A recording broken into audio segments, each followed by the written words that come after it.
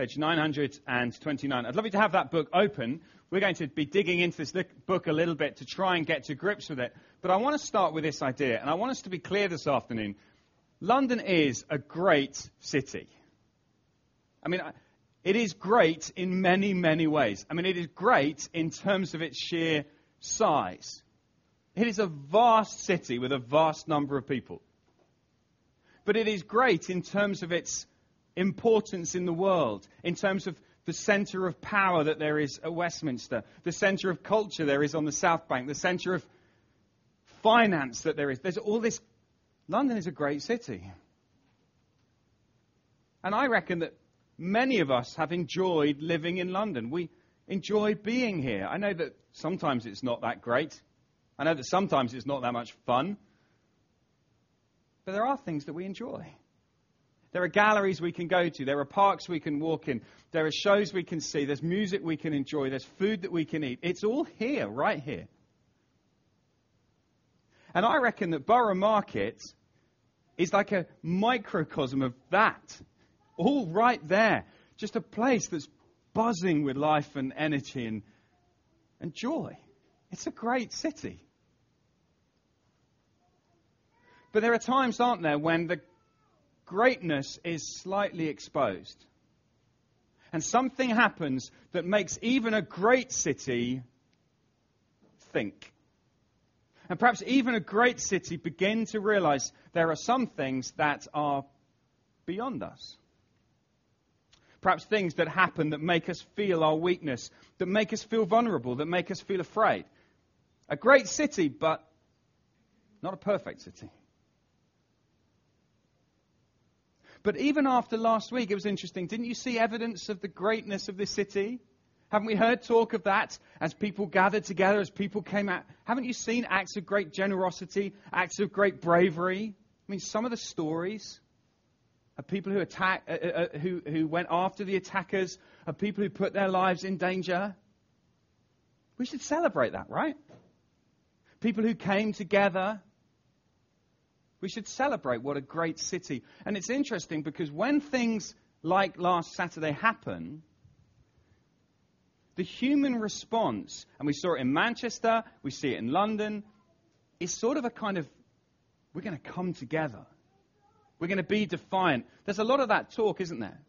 So the Ariana Grande concert last Sunday evening, the One Love Manchester concert. What is that? That's humanity saying, we need to be together. We want to love one another. And there's something good about that, isn't there? The response to hate and violence is there's something in the human heart that says, no, we want to be together. And I want to say there's something good, something to be affirmed, something to say yes. But this afternoon, I want to ask you this question. What if there's a better hope? What if there is something even better than looking to one another for hope? What if this afternoon, just dream with me for a moment, what if there is a God in heaven, a God who is the great King, who loves this great city, and actually ultimately in whom we can find real hope? Because, you know, the reflection I had of watching the Ariana Grande concert was that it was a moving thing.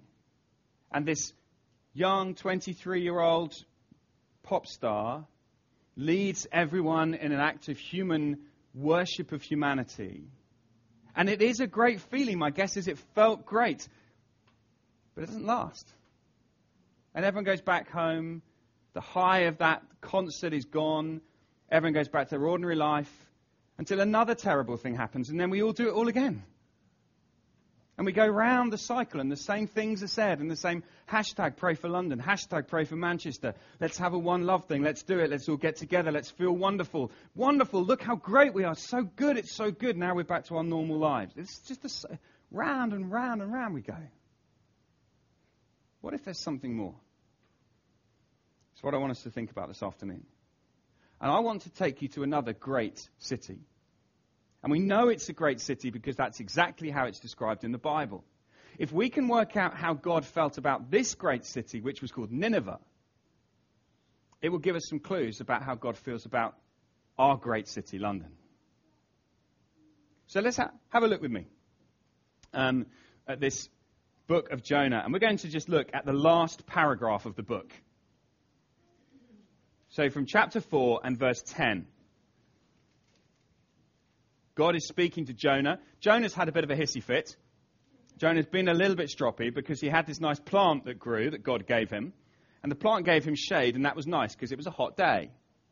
Then God made the plant die. That made Jonah grumpy. In fact, not just grumpy. He says in verse 9, God says to Jonah, is it right for you to be angry about the plant? It is, he said. I'm so angry, I wish I were dead. I mean, Jonah is cross. He's cross about the plant. He's concerned about the plant. That's what bothers him.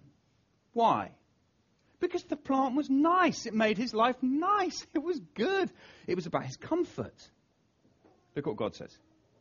But the Lord said, you have been concerned about this plant, though you did not tend it or make it grow. It sprang up overnight and died overnight. And should I not have concern for the great city of Nineveh, in which there are more than 120,000 people who cannot tell their right hands from their left, and also many animals? Here is this amazing statement of God. What is God's view of Nineveh, this great city? He says, I'm concerned for it. I am concerned. Just get your head around that, right? I think we often imagine that God kind of sits in heaven and is fairly detached, and he looks at the world and he says, oh, dear, it's a shame things aren't going very well. No, this pictures a very different idea of God. A God who is concerned, and not just I think we use that word concerned like, oh, I'm a bit concerned about that. It's kind of not a very extreme emotion. It's a kind of a mid. I'm not seriously bothered about it, but I'm concerned. That's not the word here. The word here is extremely bothered. I am moved. God is taken up with a concern for this. It captures God's heart. God is passionately moved by the plight of this city of Nineveh. Now, I think that's really amazing to think that God would be that bothered about this city. Why? Okay, if we can understand why God's bothered about Nineveh, it will help us to understand whether God is bothered about London. God tells us why he's bothered. God tells us why he's concerned. There's two reasons. You see them? I'm not trying to do anything clever. I'm not trying to pull the wool over your eyes. I'm just trying to tell you what it says. Have a look down with me at verse 11. What are the two reasons? He's concerned about Nineveh because there are so many people. That's why he's concerned. Should I not have concern for the great city of Nineveh, in which there are more than 120,000 people? God is concerned because of how many people are there. You see, it is people that matter to God. It is people that move God. That is the object of his desire and his passion and his concern. And there are 120,000 of them all in this city. So the city matters to God. And God is bothered about people because people are part of God's glorious creation. No, they're not part. People are the pinnacle of God's glorious creation. When God made the world, don't worry about turning to it, but just listen to what he said when he made humanity. This is what he thinks if you're a human being this afternoon. I'm going to leave it to you. If you're a human being, this is what is true about you. Right? God created you in his own image. In the image of God, he created you. God is bothered about you because he made you in his image. God is bothered about people because in a very specific way, they are God's representative. They are God's likeness. In many ways, they're his children. That's what we say, isn't it? About, often people say, you bear the family likeness. That's the picture here. God in a very specific way. A hippo is terrific in many, many ways. I have nothing against hippos, and they do a wonderful job of swimming. And they don't even swim, they walk on the bottom, right? Anyway, hippos are great, but humans, people, bear God's image. So as God looks at Nineveh, what he sees is 120,000 image bearers of God. And it gets him. He's moved by it. He's captivated by the number of people who are there. Now, if that's true of Nineveh, how much must that be true of London? In London, there are over 8 million people who bear God's image. Do you not think God is concerned? Do you not think God's heart is moved as he sees this city? This is why God is so passionately committed to cities, because that's where there's a huge density of people. I was in Wales yesterday. Wales is beautiful. There are lots of sheep. There weren't many people. There were some, and it was great. And the people in Wales are lovely. We had a fantastic time. We were at Hanny and Ollie's wedding. It was a lot of fun. But there's more people in London. And therefore, God's concerned for London. I mean, he's concerned for Wales. But don't you see? But now we need to push this a little bit harder, because I don't want you to be left thinking that God is concerned for people in a sort of, oh, look, the cute little people, there they are, and they're having a hard time. No, that's not how God looks. That's like how we might look at a puppy. You know, it's so cute. I stayed in a house last night with a puppy and some people, but a puppy was there. And the puppy was, I'm told, cute. Couldn't see it myself. But everybody else seemed to think, well, there was one other person who wasn't convinced either. But anyway, other people in the house thought the puppy was very, very cute. Oh, it's so cute, it's so lovely. And we talked to the puppy, and we talked about the puppy, and we spent the whole evening talking about the puppy. And I was like, enough of the puppy. I am not concerned for the puppy. But this is not why God is concerned about London. God doesn't look at people and say, oh, they're just so cute, they're so lovely. I just find myself so attracted to them. No, look what God says. Come back to the very first verse of the book. The word of the Lord came to Jonah, son of Amittai. Go to the great city of Nineveh and preach against it, because its wickedness has come up before me. So let's not get the idea that God is looking at Nineveh and going, oh, these people are so lovely. I just find them so attractive. I just feel concerned with them. Actually, God says, no, they're wicked. He's concerned not for the lovely people. He's concerned for the wicked people. 120,000 people who bear his image, but are living as if he doesn't exist. Are living lives of wickedness. Living lives that are deserving of God's anger. And God is concerned. You see that? I think we've got to get that right about London. London is not an innocent city. London is a city where over 8 million people live who bear God's image. And it's a city where there is great wickedness. The wickedness of not loving and adoring and worshipping God. The one whose image you bear. It may not be that I'm doing really, really nasty, evil things. But if I bear God's image and I shove him out of my life, can you not see that's wicked? That's what God says. So he looks at this city, he loves this city, the people bear his name, the people bear his image, and yet it's a wicked city. And there's 120,000 of them. That's the first reason God's concerned. There's so many people. Do you know, it's very interesting. When Jesus walked this earth, Jesus, the eternal Son of God, you see exactly the same thing. Do you know what really moved Jesus? Like, Jesus didn't float through life kind of passive, like, oh, I'm not really moved by anything. Jesus was moved. He was like deeply moved. You know what moved him?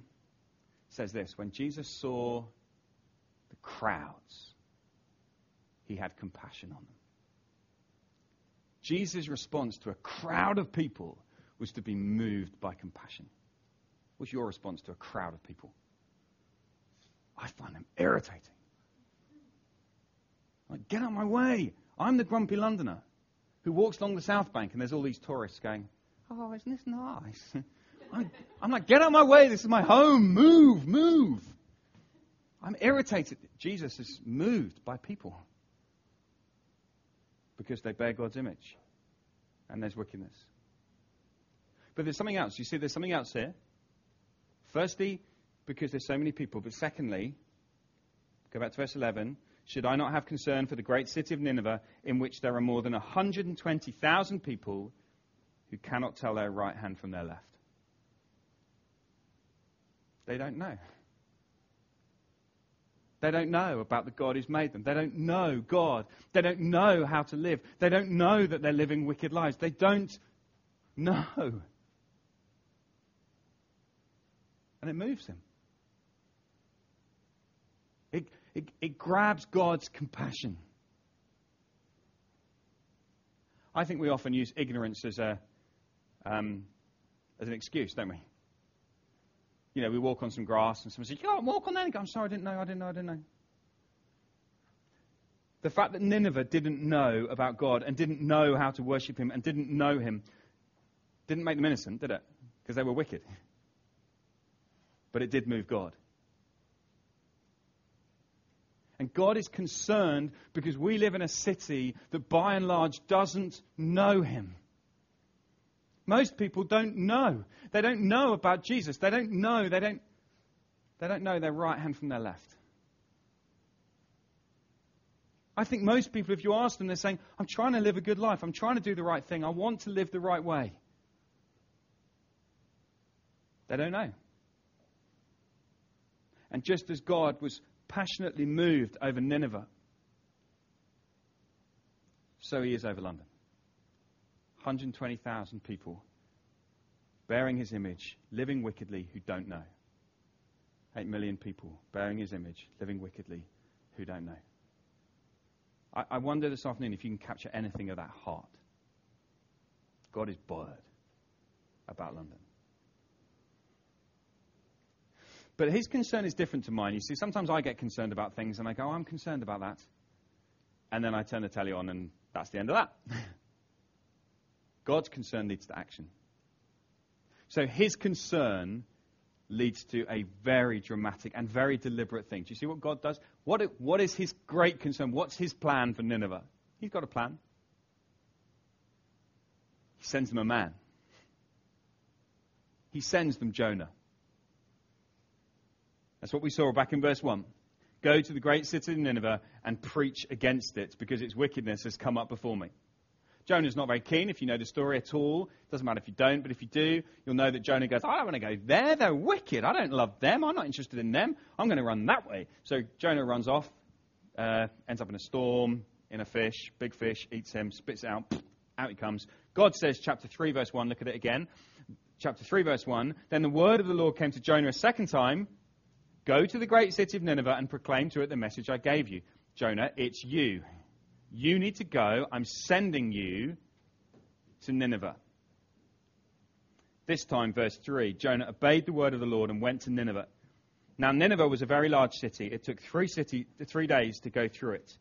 Jonah began by going a day's journey into the city, proclaiming, right, this is the sermon, you ready? 40 more days and Nineveh will be overthrown. Okay, if I went out into the streets of London and said, this is a wicked city and very soon God will judge it. God will destroy this city because of its wickedness. How does that rank on the kind of loving scale? Is that a loving message? Is that a loving thing to say? Wouldn't it be nicer to say, I've just come to affirm you. I've just come, Nineveh, I want to tell you how great you are. I want to tell you that God loves you. I want to tell you, Nineveh, that you are smashing. I don't think I'd use that word. It's not really a me word. I want to tell you that why don't we let's have a concert to affirm how wonderful we all are. You see? Isn't that more loving? Doesn't that sound more loving? Okay, let me change the scenario.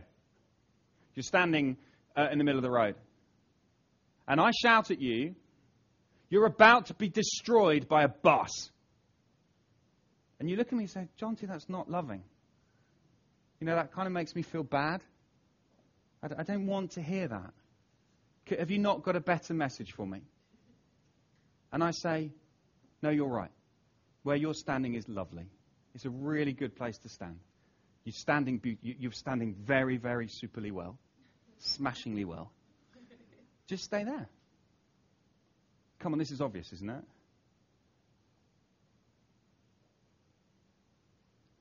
The reason that I would say to you a bus is coming is not so that the bus will kill you. It's so that you do something.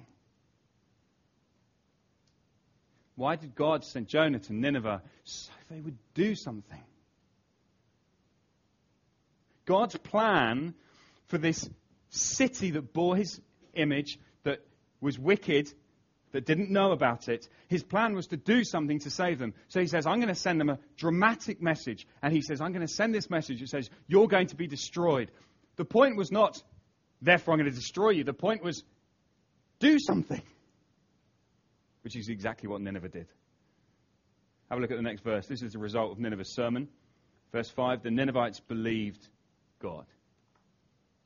And they did something. They acknowledged their sin. They admitted that they'd done wrong. They admitted that they were wicked, and they called out to God and they said, please forgive us. Please have mercy on us. They came to know God. That was God's plan. Jonah was grumpy about it. But it was God's plan. Because God's heart is more compassionate than Jonah's. So what about London? If that was the plan for Nineveh, what is God's plan for London? It's the same. His plan was to send a man. But this time, he didn't just send a reluctant Jonah. He sent a willing man. He sent a willing Son of God, whose name was Jesus. And Jesus came into this world. And I want you to turn to this verse because it's really important that you see this. I want you to turn to John chapter 3.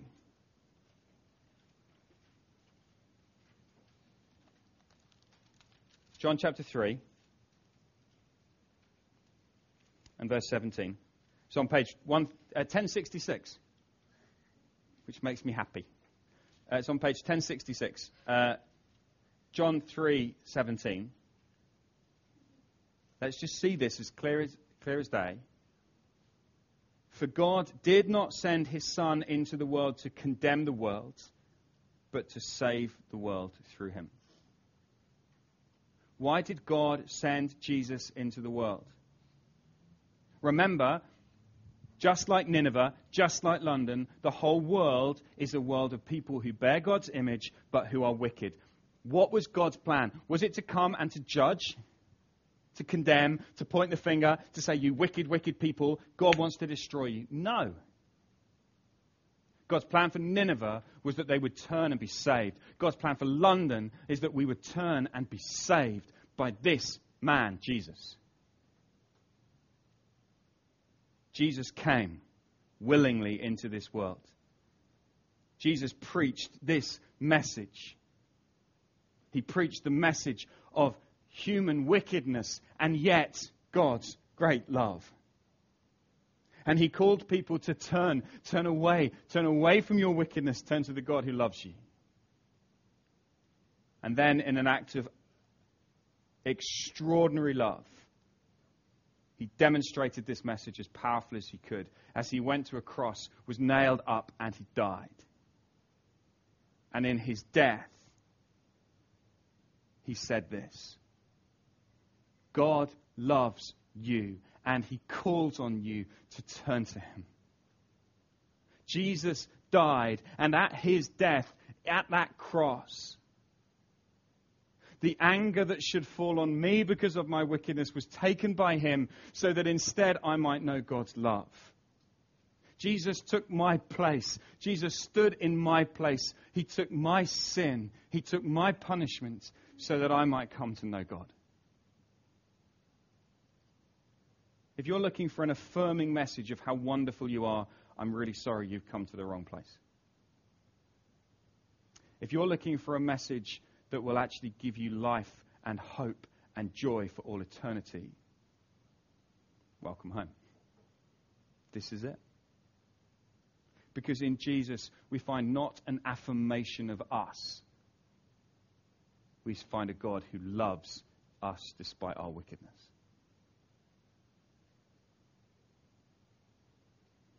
And let me just go one step further before we finish. If you know that's true this afternoon, and for some of you, the first thing you need to know is that's true. You need to know God's love. And I want to call on you this afternoon to turn, to say, yes, Jesus, I want to follow you. I want to know you. I want to know this love. If that's you, you could do that this afternoon. But if you do know him, then here's the final step. What is the hope for London tomorrow morning? God sends you to go preach this message to London. How's London going to know? As we go and as we speak a message, not a message where we just affirm people, but a message where we speak the truth of the God who created us, the God who one day will judge this world, but the God who sent his Son to save. We go to preach. God is concerned for London. He's so concerned that he wants you to go and tell him. So that's his concern. So this afternoon, let's wrap all this up. We see in God's attitude towards Nineveh a beautiful picture of his attitude towards London today. So as we respond, as we think of all that's happened, let's be confident that God is concerned for London. But let's recognize that his concern for London drove him to send Jesus. And let's go to Jesus. He's the hope of the world. Where else do we go? What else do we have to offer this world other than Jesus? So we're going to pray together now. And we're going to ask that God would help us to know this hope. And we're going to worship him for who he is and for his concern for this world. And then we're going to sing of his compassion. Let's pray together.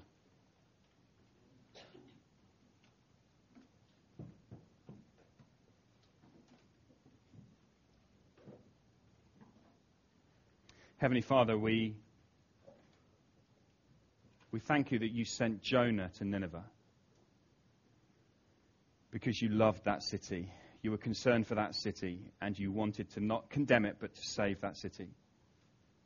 Thank you that you sent Jesus to this world, to London, to this place, because you're concerned for this world and you do not want to condemn this world but to save it.